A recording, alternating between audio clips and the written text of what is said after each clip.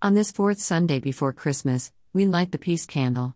The first candle we lit on that first Sunday was the prophecy candle, which symbolized the hope the coming Messiah brings to mankind. The second was the Bethlehem candle, which reminded us of Mary and Joseph's journey to Bethlehem. The third candle symbolized the shepherd's joy at the birth of the Messiah. Today we light the angel candle, symbolizing the message given to the angels, which was one of peace on earth, goodwill towards men.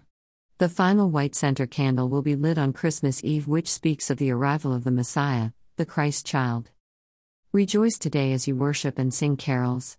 Ponder the blessings of hope, joy, and peace that come to us because of God's mercy and grace in sending Jesus as our Savior.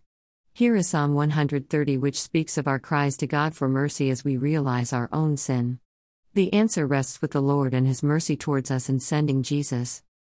From the depths of despair, O Lord, I call for your help. 2. Hear my cry, O Lord.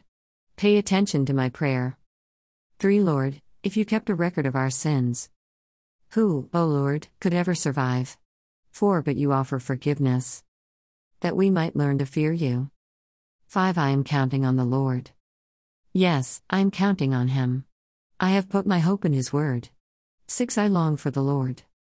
More than centuries long for the dawn. Yes, more than centuries long for the dawn.